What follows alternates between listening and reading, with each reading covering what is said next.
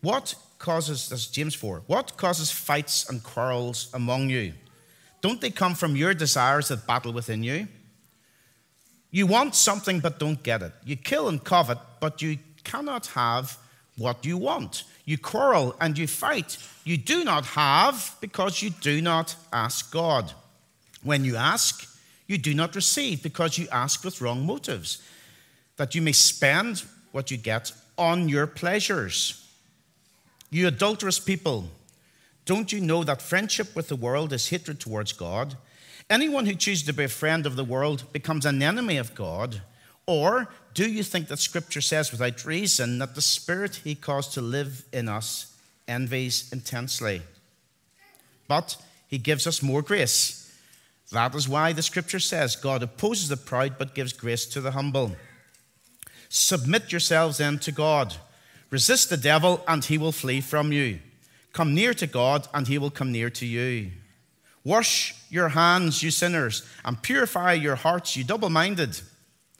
Grieve, mourn, and wail. Change your laughter to mourning and your joy to gloom.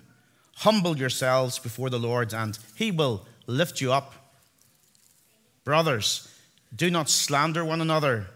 Anyone who speaks against his brother or judges him speaks against the law and judges it. When you judge the law, you're not keeping it, but sitting in judgment on it. There is only one lawgiver and judge, the one who is able to save and destroy. But you, who are you to judge your neighbor? Now listen, you who say today or tomorrow we will go to this or that city, spend a year there, carry on business and make money. Why? You do not even know what will happen tomorrow. What is your life? You are a mist that appears for a little while and then vanishes. Instead, you ought to say, if it is the Lord's will, we will live and do this or that. As it is, you boast and brag. All such boasting is evil. Anyone then who knows the good he ought to do and doesn't do it, sins. This is God's word. And once again, we thank him for it. Just before we come to the word of God, let's pray for his help. Lord, we need you to speak to us right now. We don't want to hear the words of a mere man. We want to hear what you have to say to us in your book about humility, about pride. Help us, Lord, to listen. Give us ears that are open so that we might indeed be blessed. We ask for your help in Jesus' name. Amen. The book of James may seem like a big collection of wise sayings just thrown together into a kind of package. However, that's not the intention. That's not the way it's supposed to be.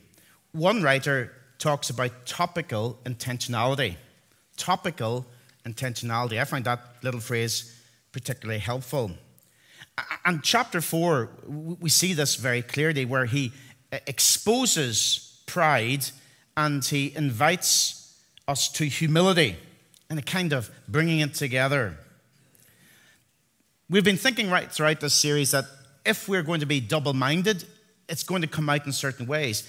And double-minded people reveal their double-mindedness in one way by showing pride and a lack of humility. If we are so double-minded and say yes to pride and let it run riot, and if we say no to humility and reject any such notion of humility, it will not end well, says James. It will not end well. And history is littered with examples of pride-filled people who reject the gospel, who reject truth, who reject humility, and it always ended in a mess. Always. Pride is like spiritual cancer. Pride is like spiritual heart disease.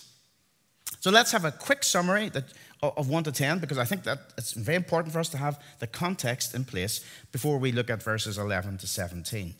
And a few headings there to hopefully help. The problem is pride. It always is pride.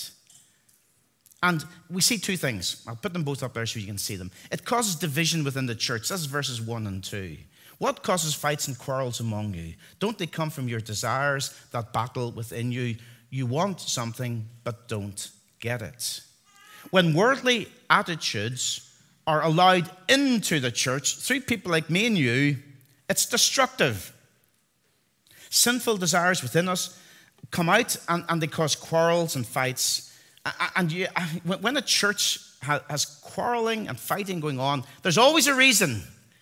And the reason always is pride. It causes broken fellowship within the church. And it causes broken fellowship with God, verses 2 right through to verse 5.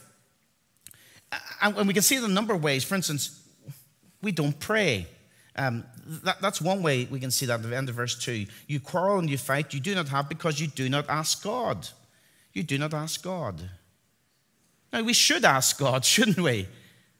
We should seek his wisdom and his power, but we don't. We can't when we're full of pride. And so there's no prayer. And then verse 3, of course, there's no answer. If there's no prayer, there's no answer. Our prideful hearts seek for worldly pleasures from wrong motives. Verse 3, when you ask, you do not receive because you ask with wrong motives, that you may spend what you get on your pleasures. A sinful agenda leading to pride cuts us off from God. We should seek him and we should seek his agenda, but we don't because of pride. And the result in verse 4 is adultery. You adulterous people, don't you know that friendship with the world is hatred towards God? Anyone who chooses to be a friend of the world becomes an enemy of God. When pride rules our hearts and minds, we slip and we slide into spiritual infidelity. We think we've got it all. We've got it sussed. It's my way, our way, not his way. And verse 5, in their pride we deny our very spiritual character. Or do you think Scripture says without reason that the Spirit he caused to live in us envies intensely? He saves us. He indwells us. He gives us his Holy Spirit, and yet we act in a very different, worldly way. The problem is pride. Look at what it does. Division within the church, broken fellowship with God. Does that not explain the mess we see all around us? The answer, of course, is humility. And you've been looking at that over this last number of weeks. Verses 6 to 9. This is the solution, the remedy. The way to have harmony with God is humility. Verse 6, but he gives us more grace. That is why Scripture says God opposes the proud, but gives grace to the humble.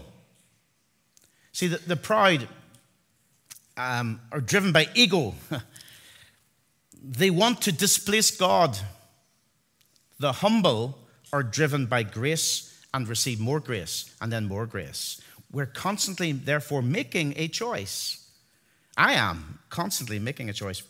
Pride or humility, ego or grace. And of course, this idea of humility leads us to submission to God. This is the contrary, of course, or the counter to pride. Verse 7, submit yourselves then to God, resist the devil and he will flee from you.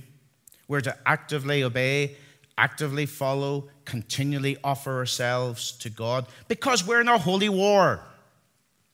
And we should be coming to God regularly and say, God, what's wrong with me? And what's the cure? What's wrong with me? And what's the cure? We need to submit ourselves to God and resist the devil. Resist the devil. Why would we want to, in a sense, entrust ourselves to the devil? Which is, in a sense, what pride leads us to. He's the great enemy of our souls. He's the opposer of all that is good. He's the persecutor of the church. He's the architect of pain and confusion in the world. Why would we submit to him? You see, humility means we submit ourselves to God and we resist the devil. not the other way around. Sadly, very often we submit to the devil and resist God. It's a disaster. And we see the disaster all around us. Do you know those who are double-minded make it easy for the one who would long to destroy us, destroy our faith, destroy our family, destroy our church? So we're seeing here the answer of humility, driven by grace, submitting to God, resisting the evil one. And then very quickly, closeness to God, verse 8, come near to God and he will come near to you. This is a soul-tingling truth, is it not? A wonderful invitation. Not pretending, not acting out a kind of, let's play at this. This constant, ongoing coming to him. And guess what? He will come near to us. That's the answer. And then 8b, the holiness before God. Change your laughter to mourning and your joy to gloom. That's verse 9. Wash your hands, you sinners. Purify your hearts, you double-minded. Little couplet there. Externally, wash your hands. Internally, purify your hearts. We, as people, tend not to like to be told we've got sin and we need to deal with it. I don't like to be told that. None of us like to be told that. But we should never tire of hearing about forgiveness, about externally washing our hands, and internally seeing our hearts purified. Are we seeing here the kind of the situation we're in here? Single-minded humility based on holiness, washing hands, purifying hearts. Double-minded pride based on worldly agendas, dirty hands, impure hearts. And in verse 9, he says we should grieve over that sin. Grieve, mourn, and wail. Change your laughter to mourning and your joy to gloom. Now, again, our flippant, skin-deep age finds this very hard to take.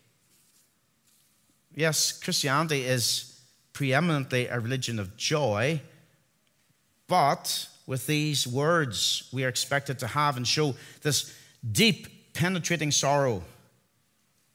When we sin, when we fall, when we fail, when pride rules, there should be heartfelt repentance. Grieve, mourn, wail.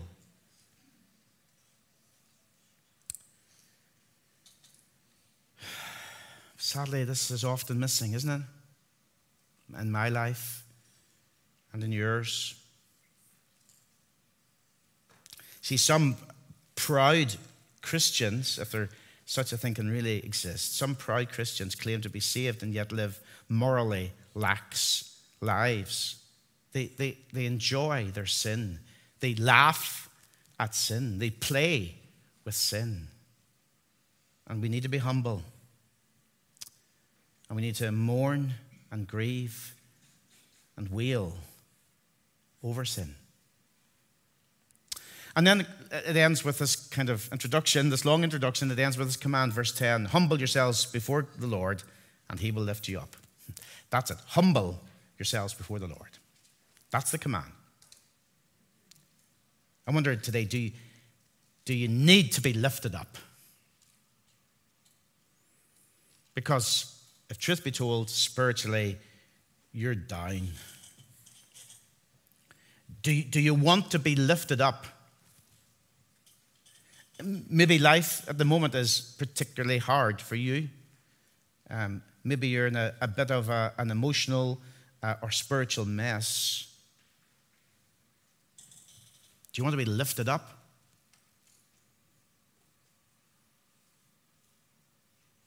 I'm going to let that question hang there because I think it's important. Do you want to be lifted up?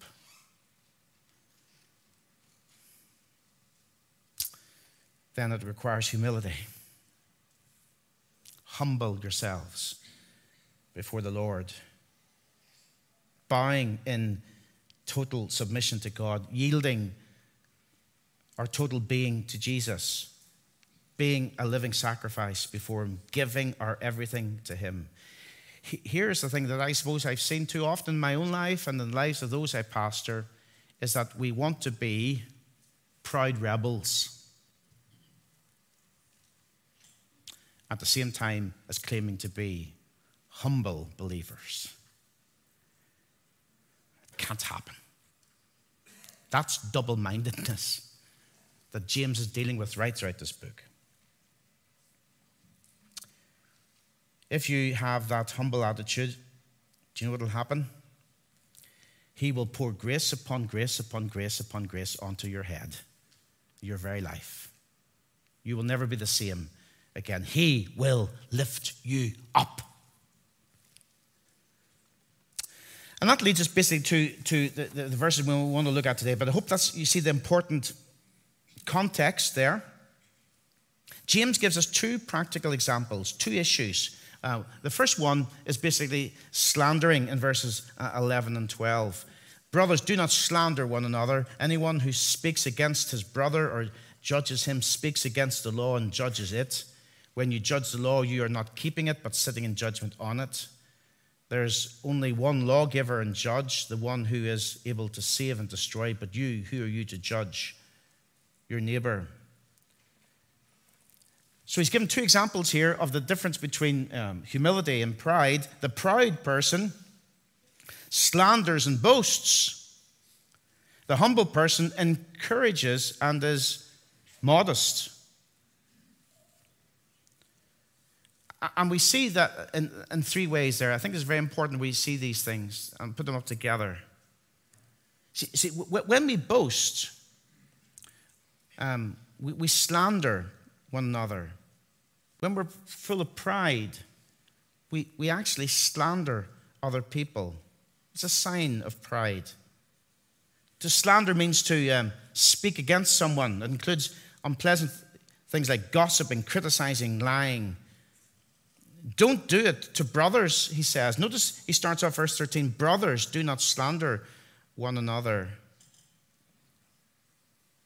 James uses the word brother a lot, stressing who we are. And basically it's like this. James is saying, don't do that to your blood-bought brothers and sisters. Jesus bought them with his very blood. Who are you to slander them? And then secondly, into the end of verse 11, we judge the very word of God. This is unlawful activity. This is high treason. Anyone who speaks against his brother or judges him speaks against the law and judges it. When you judge the law, you're not keeping it, but sitting in judgment on it. So Jesus says, love your family, love your brother. To disobey this is a great sin. So we need to be very clear about this. To proudly judge a brother or sister is to judge the word of God, because the word of God says you shouldn't do it. And if we decide we're going to do it, then that's a grave sin, isn't it? But the proud still do it. And then thirdly, in verse 12, it replaces God as a lawgiver. I mean, this is absolutely ridiculous, isn't it? But those who are proud set themselves above God. Verse 12, there's only one lawgiver and judge, the one who is able to save and destroy. But you, who are you to judge your neighbor? See, the proud set themselves above God and in a sense displace God and proudly act like God in their own image, as it were, in their own eyes. So can you see what this proud activity looks like when we slander one another? It's defamation against a brother, says James. It's judging the word of God, and it's replacing God as the lawgiver. You can see why we shouldn't do it. We should not do this. This is rampant in the world. I mean, all you've got to do is listen to politics, isn't it? Or listen to the news or what's going on in our world. It's rampant in the world. Tragically, it's tolerated in the church. It's tolerated in Christian homes. In friendship circles, it's tolerated. I think it was John Piper called it as one of the respectable sins in the church. Oh, we wouldn't commit physical adultery, but we don't mind slandering a brother or sister. We almost expect it within the church.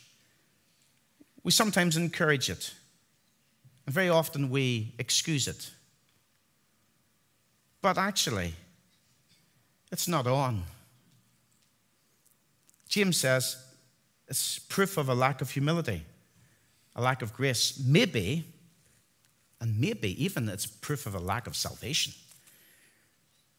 If we really want to defame our brothers and sisters and judge the word of God and replace God as lawgiver, it's pretty serious. I mean, how could a Christian do that? In my experience, those guilty of such activity often seem unaware of their guilt of it. Or, it's either that, they're either unaware of it or they simply don't care about it. But can I say to you, dear friends, as the church family here, we owe it for the glory of God, for the protection of his church, and for the effectiveness of our testimony to challenge such people. And very often what we do is we kind of ignore the slanderer, the defamer. We sort of stay away from them. We avoid them. We tolerate them. We let them loose with other people. We just say, oh. When really, what we should be doing is challenging them. Challenging them. And say, brother or sister, what do you make of James chapter 4, verse 11 and 12? What do you make of that?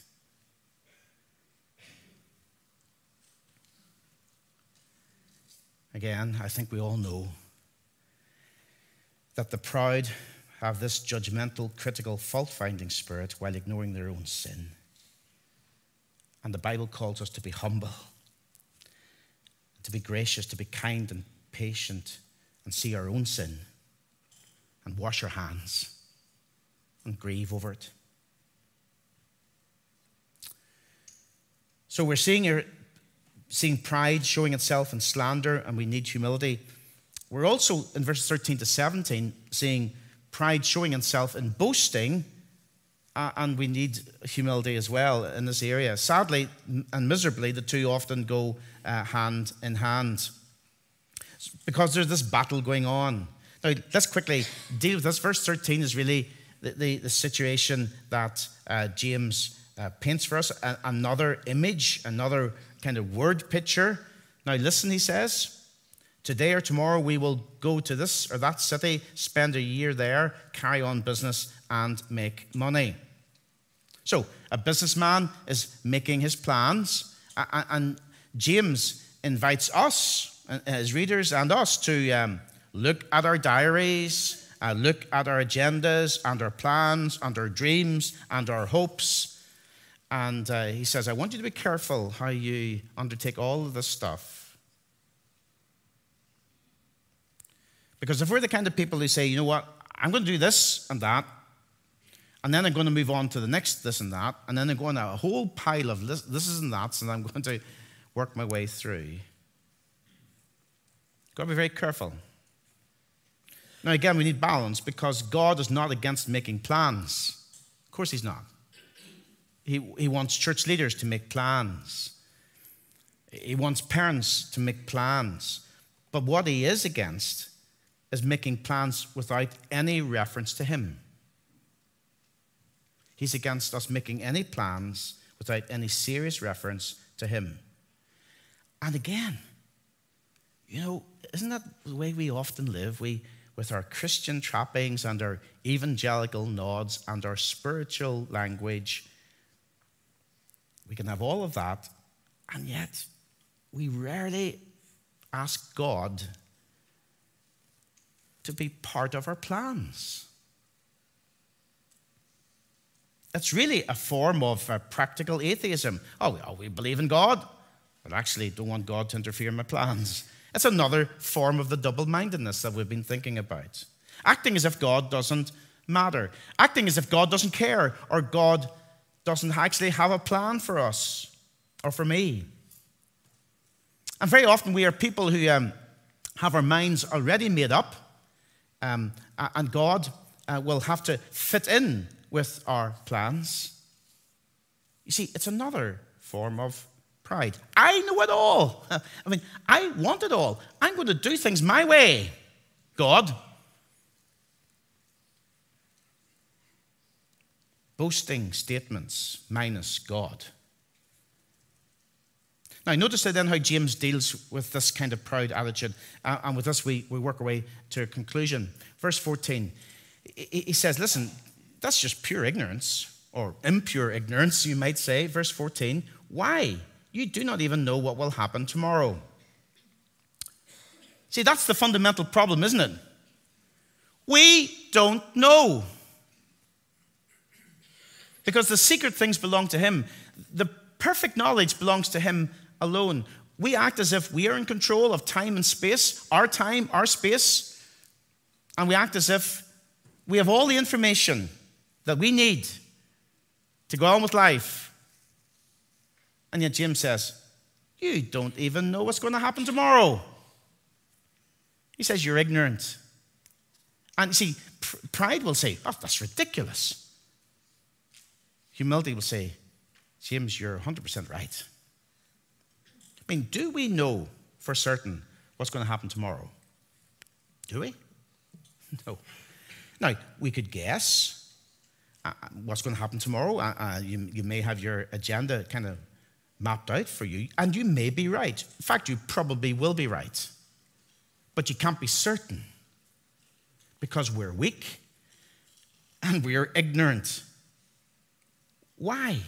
You do not even know what will happen tomorrow. So show a little bit of humility, he says. Ignorance is the problem. Frailty is the second part of the problem. That's the end of verse 14. What is your life? You are a mist that appears for a little while and then vanishes. James spells it out. And he uses another illustration, the illustration of mist. In verse 14b. When you see mist, doesn't it seem very heavy and thick and permanent and lasting, doesn't it? You know, got that feel about it? And yet within minutes, it can be burnt off by the sun. Now, I got this little bit of the stat here just to show you that I actually do a wee bit of research for these sermons. Did you know, apparently, that a mist covering 10 acres of ground and 100 feet thick contains how much water?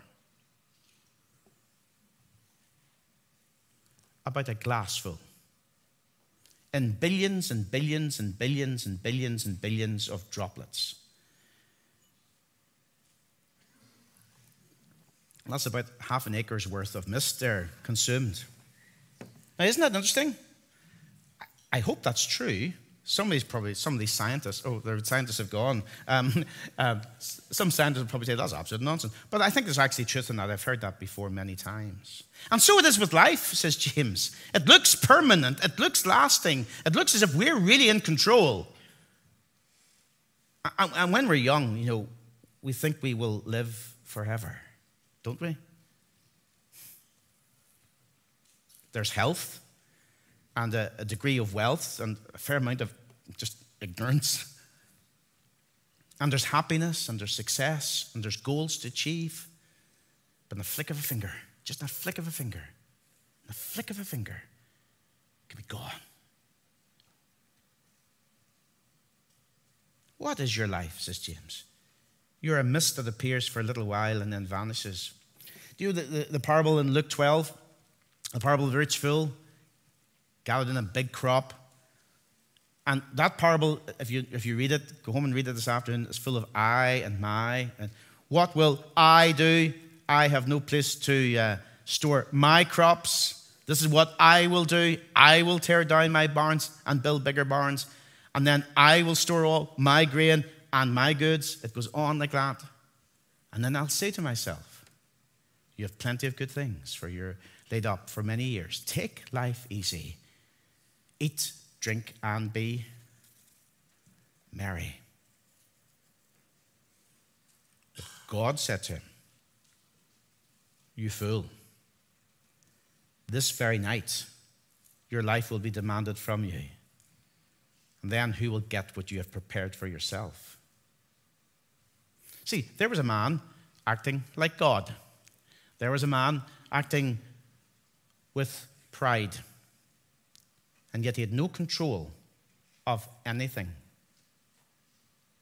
Recently we had the tragedy of the little submarine, the tourist submarine that was down to look at the Titanic. So it's been in the news recently, reminded me of the story when it was first launched. Do you know what they said about the Titanic? God himself couldn't sink it. That's what they said about it. God himself couldn't sink it. And yet a bit of frozen water, a bit of ice, tore a 300-foot hole in the bottom of the ship and it sank. So I'm not trying to be doom and gloom. First Sunday back, here he's asking all these questions. I mean, are you going to wake up in the morning? Are you? What about getting home from work tomorrow? Or what about that family you have, or that holiday you have booked? What about next Christmas? Will you see it? Are you, like some of us, looking forward to retirement? Will it come? James says, resist presumption and be humble. What is your life? You're a mist that appears for a little while and then vanishes. Make plans, yes. Book your holiday, yes. Think about Christmas, yes. And prepare for retirement, yes. But don't you think it's about you and what you're doing? It's about what he is doing in and for you. Don't let your diary make an atheist out of you.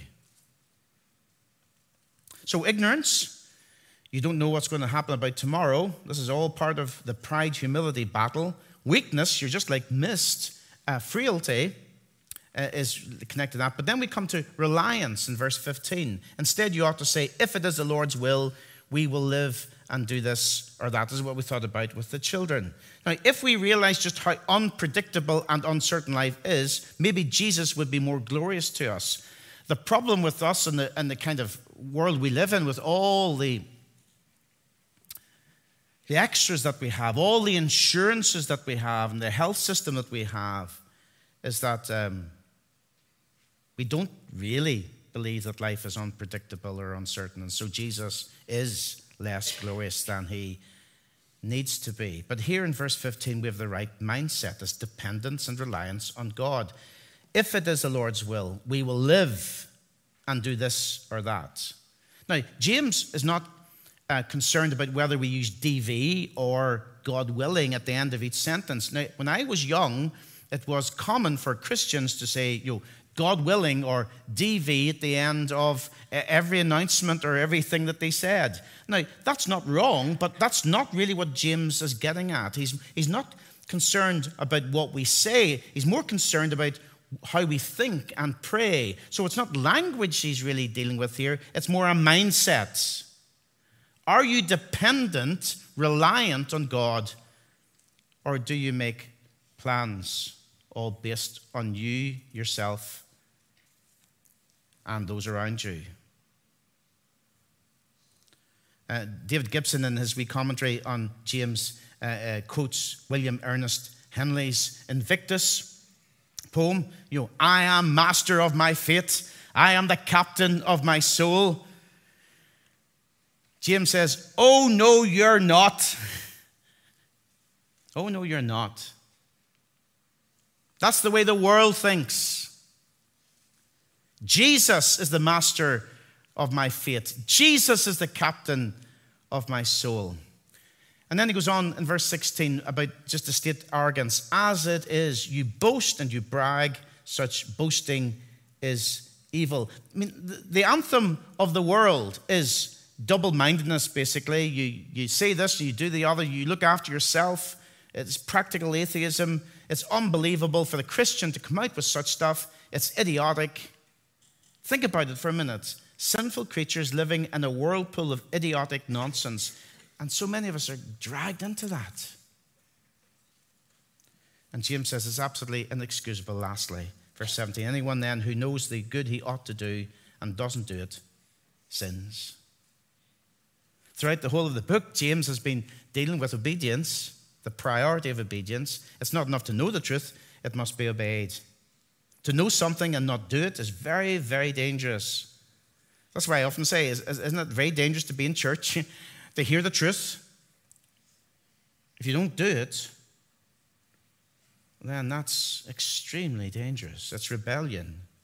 It's sin.